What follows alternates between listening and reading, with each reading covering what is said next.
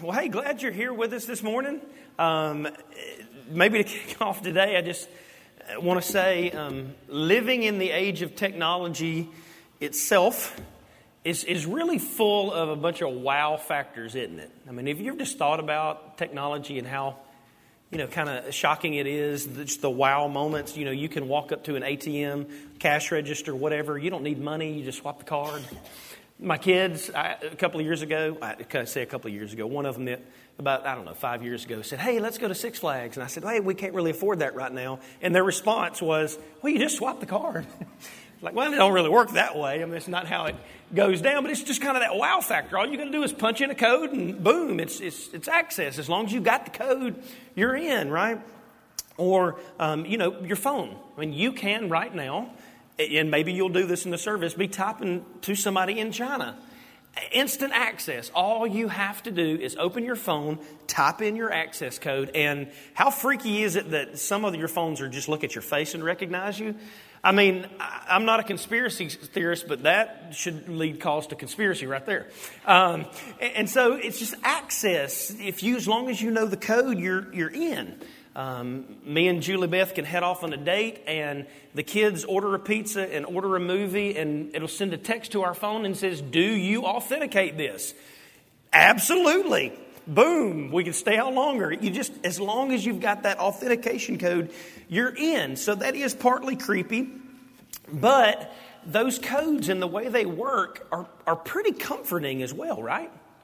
It shows definitely that them sending you a code to authenticate something means that there's some level of security. But then there's also the fact that you knowing the code brings comfort to you. You knowing that code lets you know that you really do have rights to whatever is on the end of your purchase or whatever it is. And so Colossians is going to be an even better wow moment, I would say. It's the wow moment that Paul has walked us up to the supremacy or the checkout line or the ordering the pizza or the whatever it is. He's walked us up to this treasure, this purchase that we can have. And it is supremacy in all things, Christ's supremacy in all things. And he's walked us up straight up to that. And he said to us last week already that there's nothing else in life that will satisfy. You just won't find anything else in life that'll satisfy. Everything else will fail you, but you can have this joy if you understand Christ's supremacy. And he's shown us that both our earthly joy and our eternal joy is bound in what we understand is Christ supreme in all things in my life. And so today what he's going to do is this. He's going to say, I've shown you that all these things is where you can have joy, and I'm going to show you the access code. I'm going to show you the authentication code. And if you have these, then you can rest assured that Christ is supreme and he's going to do what he says he'll do, and he'll bring you joy, and he'll bring you all these things. And so here's what I'm going to ask you to do today. Like right now when I talked about codes, how many of y'all just for fun thought about the code to your bank account or access code to your phone? Did you do that? Did you think about the code? I did as well. Here's what I want you to do. I want you to think through the code as we look at it. And I want you to think, does this resonate with me? And if it resonates with you, if what Paul says about the Colossians and the authentication that they have is true, man, I pray that it will erupt in joy in you today. That you didn't have anything to do with putting this code in you, number one. And then number two, if when we walk through these things, if you're oddly convicted and like, maybe I got one part of the code or two parts of the code, and it brings conviction, don't let that crush you, but let it be a thank you, Lord, that you're bringing these things to mind because you really are supreme, and I want you to be supreme. And by your kindness, you're drawing me back to yourself. Does that make sense? So let's celebrate, let's worship, let's look at this code, let's see what he has to do. So again, before we jump in, Colossians is about what? Say it out loud for me. Supremacy in all things. All right? Let me go ahead and give you the answer every single Sunday.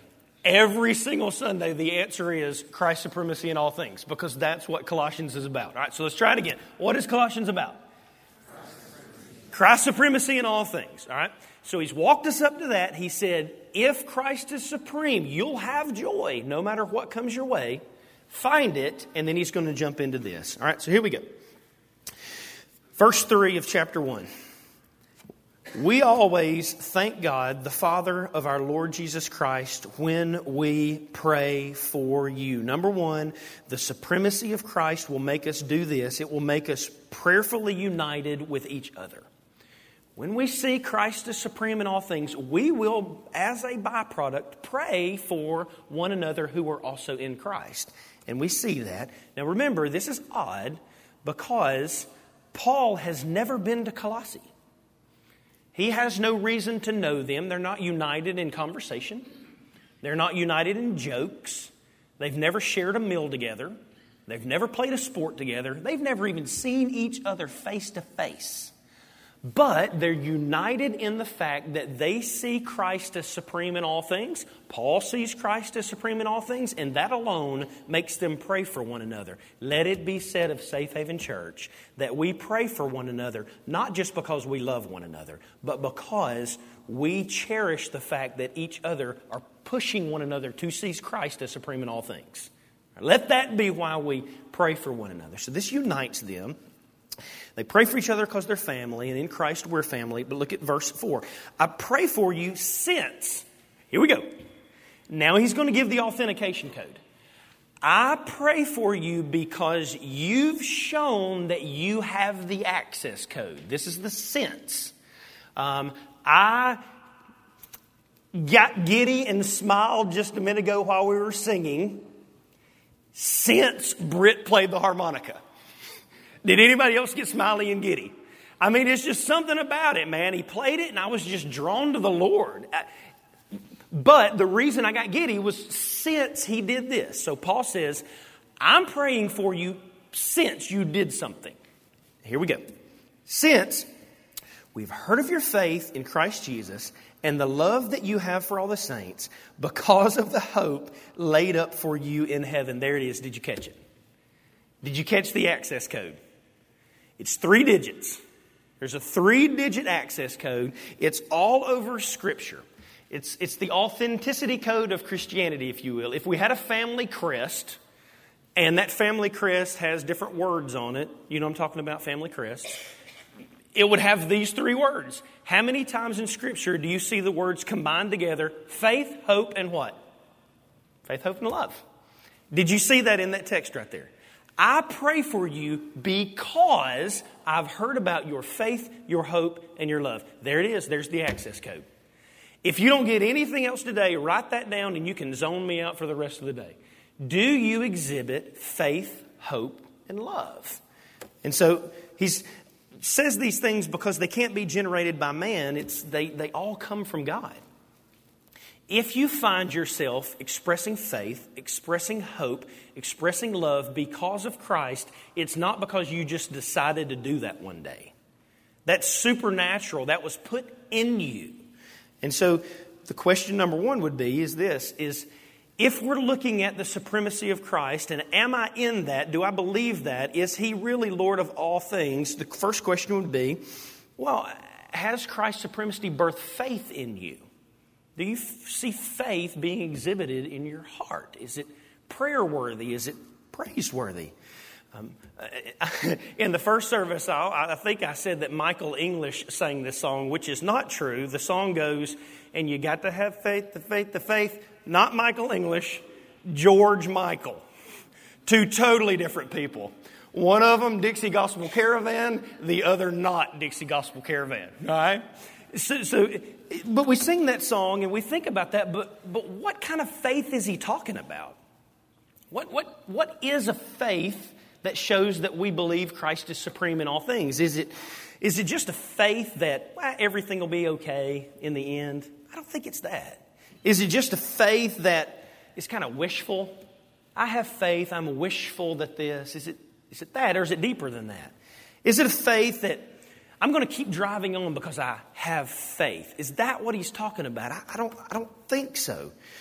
For the Christian, the type of faith that expresses that we believe Christ is supreme in all things is not a blind hope, but it's like a cane. It's like a cane that you put down and you lean everything you've got against that cane. Everything.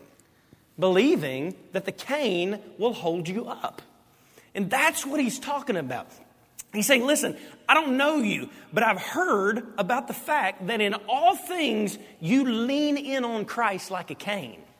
In everything, that's the type of faith that he's talking about. So what is the extent of this type faith? Well, the question would be is, when you're at work and you're assigned that task, do you think, how does Christ fit in this task? I'm about to take it to a whole nother level because I think that's where Paul takes it to. And trust me, y'all know me. I am not telling you that I knock these things out of the park. I am telling you that Scripture is challenging us to ask these questions. Do I see Christ as supreme in all? Does that make sense? So when you think about retirement, do you think about, I'm going to retire, and how does Christ fit in that? When you think about obstacles that are coming your way, which is typically when we think about Christ, but I got this obstacle, how does Christ fit in that?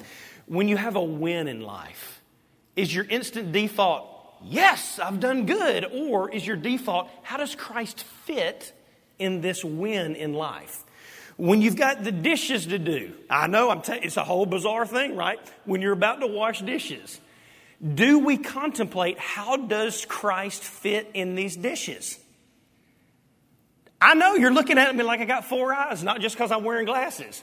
But that's what Colossians is calling us to. Do I think about Christ in all things? And when I'm thinking about the purchase, when I'm singing the song, when I'm thinking about cutting the grass, when I'm cutting the grass, am I thinking about how does Christ fit? That's the faith he's talking about. If we see Christ as supreme in all things, do we have that type faith? Christ is in all.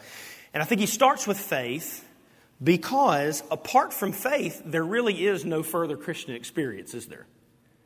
There's no hope and there's no love if we don't first express faith. That's where it all begins. But then he keeps on going. He says that it's also, he prays because they have faith, but also he prays because he sees that it's birthed this love in them. And not just a generic love, did it say that? But a specific love for one another. That's what's unique about the Christian church. And so faith will always prove itself outwardly in expressions of tangible love. It just will. So what I'm trying to say is we're definitely to love our neighbor as we love ourselves. No doubt about that. But we are especially to love our neighbor who are also brothers and sisters in Christ. I think you can track this biblical theme throughout Scripture that yes, in the New Testament, we are to love the stranger, but at all cost, we are to love the brothers and sisters in a whole different way, in a whole special way, in a whole unique way. It's a love that counts no sacrifice too great. When one person in the church hurts, everybody hurts. When one person in the church celebrates, everybody celebrates. When one person in the church needs something, everybody helps to meet that need. And it's so cool because as I look around the room, and as I did in the first service,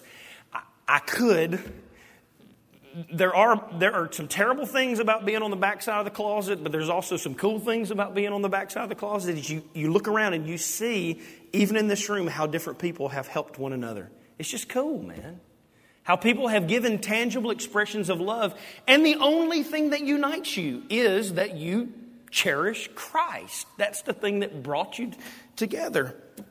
And so he said that they weren't just lovable, but they loved one another. And I think when we do that in a unique way, birthed out of the supremacy of Christ, that's what makes church enticing.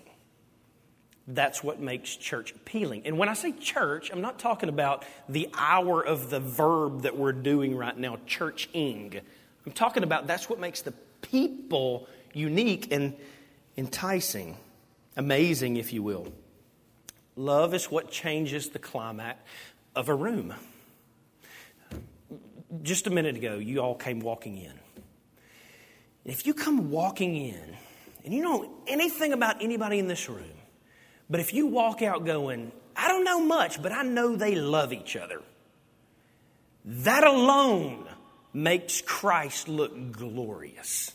It changes things. Let me give you a real example of this. Just last week. Man, it was awesome. Golly, it was awesome. And I've been in church life really since I was born. I mean, I came out of the womb and straight up in the church, right? But been in ministry for 24, which don't even seem right, but 24 years. And so I've seen a lot of church and where you can hop in and hop out and all this kind of stuff. But something happened last week that just was awesome that I've never seen before.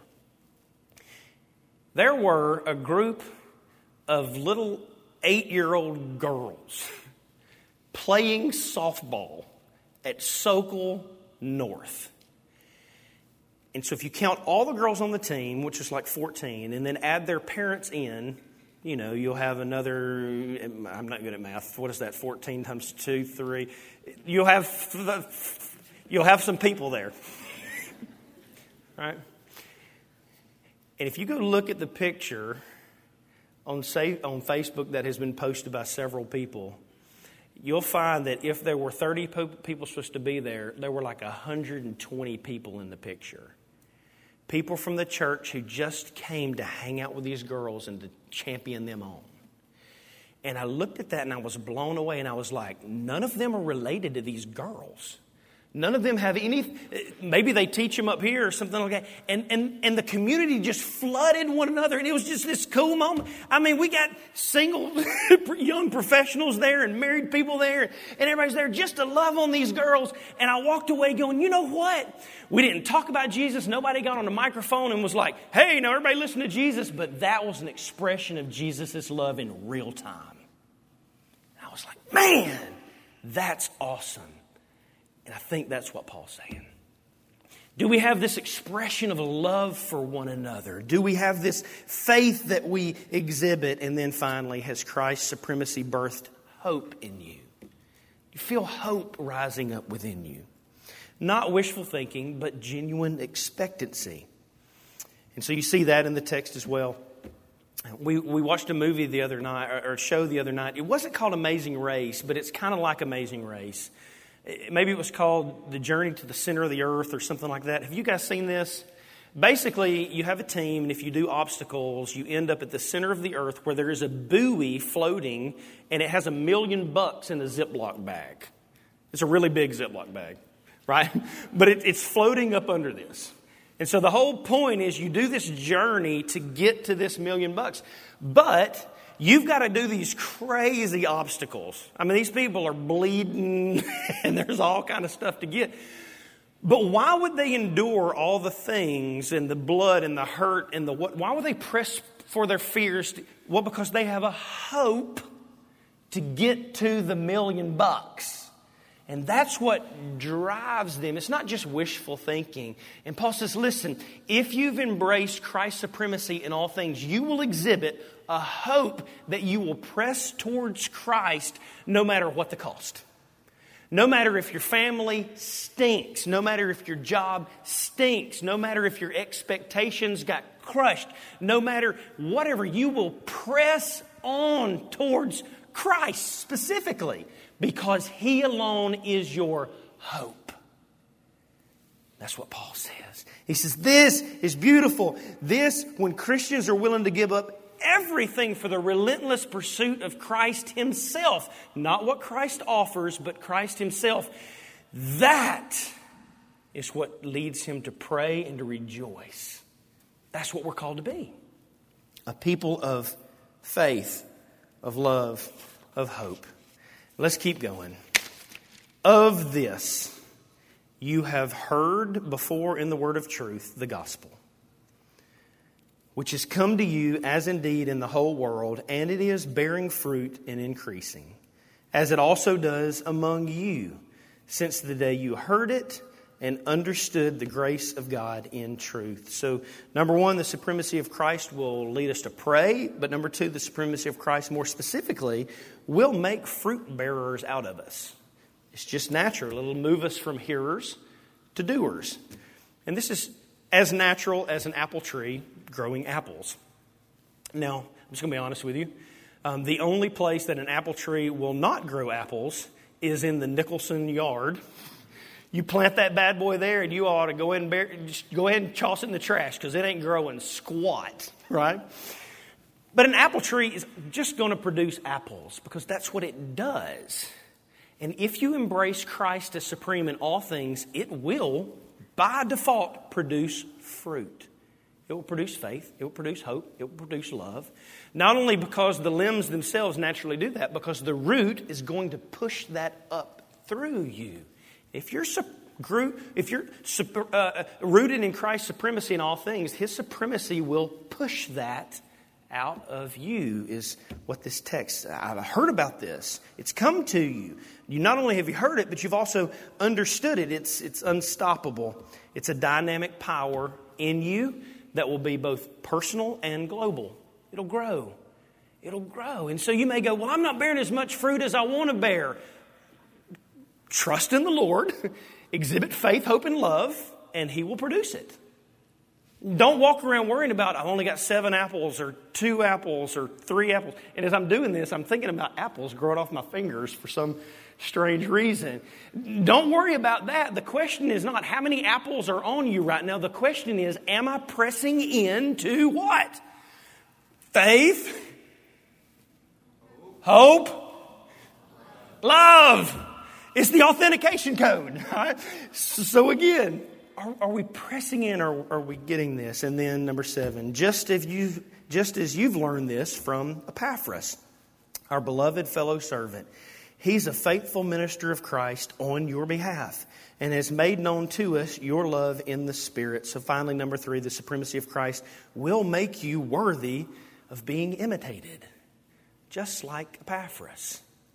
And so as we close it today, you are someone else's Epaphras. If you see Christ as supreme in all things and exhibit faith, hope, and love, that makes you worthy of being imitated. You ever felt of yourself that I'm worthy to be imitated? I hope not.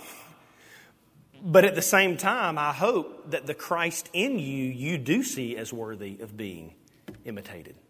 That's what Paul said, right? Paul was no different than us, a man that was sinful. Don't believe it? Go read Romans.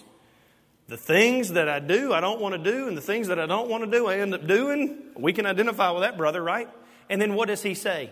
Imitate me as I do what? Imitate Christ. This makes you worthy of imitation. You are worthy of imitation when you exhibit faith, hope, and love as the access code, which means that you're an evangelist. Now listen, we went through the spiritual gifts lists, and I think that we got feedback on every single spiritual gift except for one.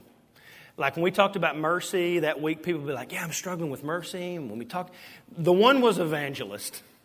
When we went through the gift of evangelism, there's nobody in our church that was sending messages or text about the gift of evangelism. And I think it's because we have a warped notion of what an evangelist is.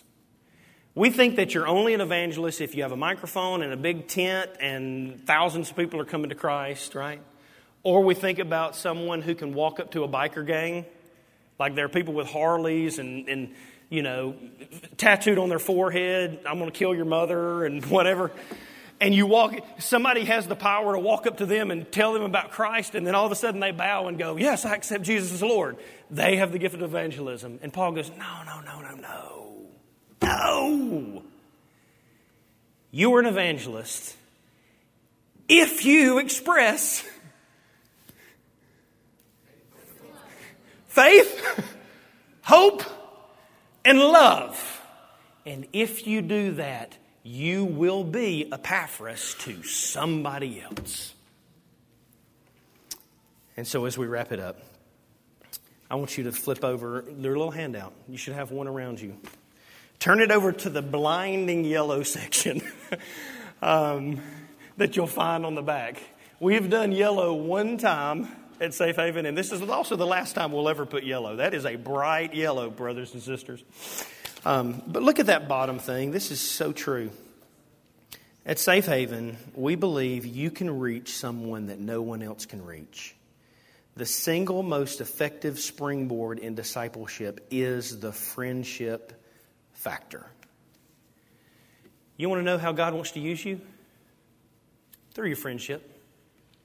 By expressing faith, hope, and love.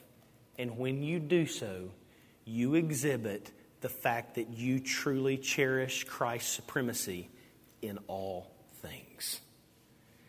Hopefully that makes sense. So on your social media, do you express your love and faith and hope through your posts? In your random conversations, do you express faith, hope, and love? In your intentional conversations, do you express faith, hope, and love? Do you invite people over for dinner to express faith, hope, and love? Does your community group plan things to express faith, hope, and love?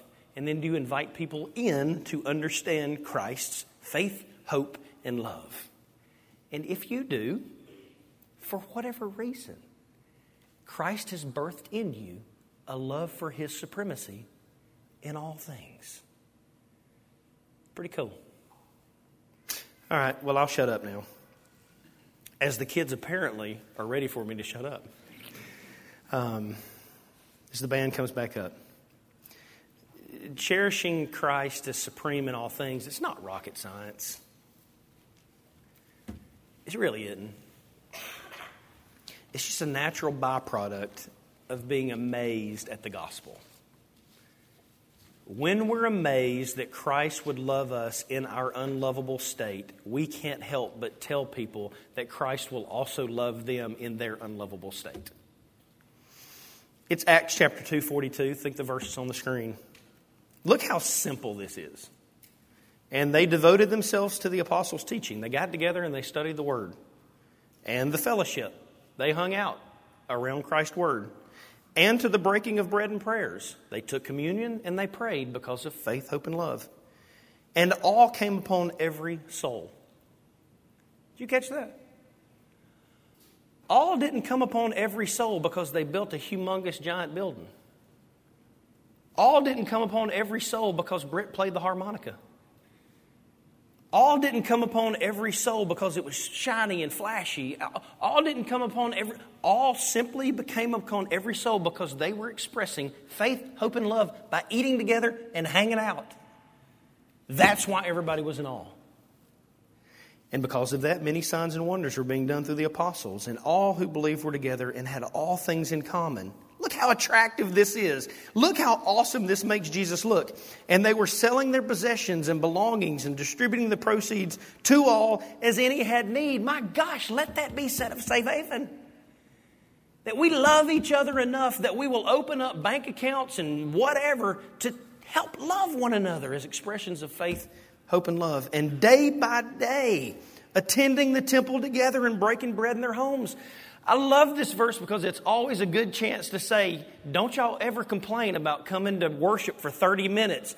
These brothers met every day. All right?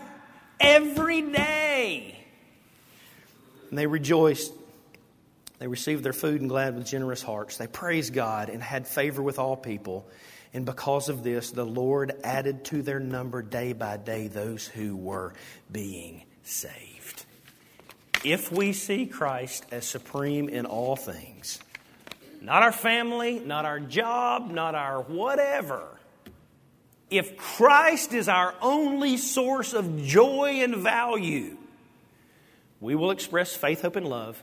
Other people will see it, and they will be attracted to Christ, and they too will come to know Him because of expressions of faith, hope, and love. It's just that simple. It's that simple. Pretty good text, huh?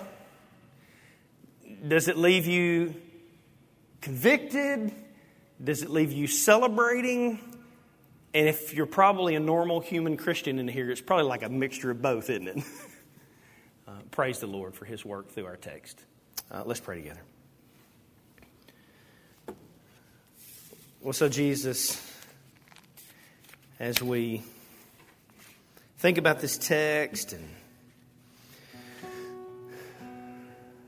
think about last week and how being in Christ is all we need to focus on. And now this week, how that'll lead us to pray for one another and how that'll Lead us to express faith, hope, and love, and how that will be an example of evangelism and all these things, Lord. It should lead us just to praise your name still more. And so, Father, now as we prepare just to sing out of here and then walk out of these doors, for those in this room who are convicted by this text, I pray today that that conviction just simply leads them to the fact that every day is a fresh start. And today we can express faith, hope, and love in a way that we didn't express it yesterday. Thank you for that grace. So, God, I pray for those under conviction that they'll repent, draw a line in the sand, and start afresh and anew to give all of themselves to all of you. And I believe there are some, Lord, who this text resonates confidence, and they are worshiping right now in their soul because they realize that you're the only reason they are expressing faith, hope, and love. Though imperfectly, you're perfect. And so they want to erupt in worship. And so as we sing now, oh, praise the name of the Lord our God, I pray that we will sing it with voices raised like we're in our showers. That we'll sing it with dances like we're dancing in our car. That we'll sing it with hands raised like we're in a stadium and a touchdown just occurred. That more importantly, we'll sing it with hearts rejoicing that Christ is worthy of supremacy of all things because He loved us and gave Himself for us to draw us to Himself in eternity. Thank you, Lord, for your work on our behalf. In Jesus' name I pray. Amen.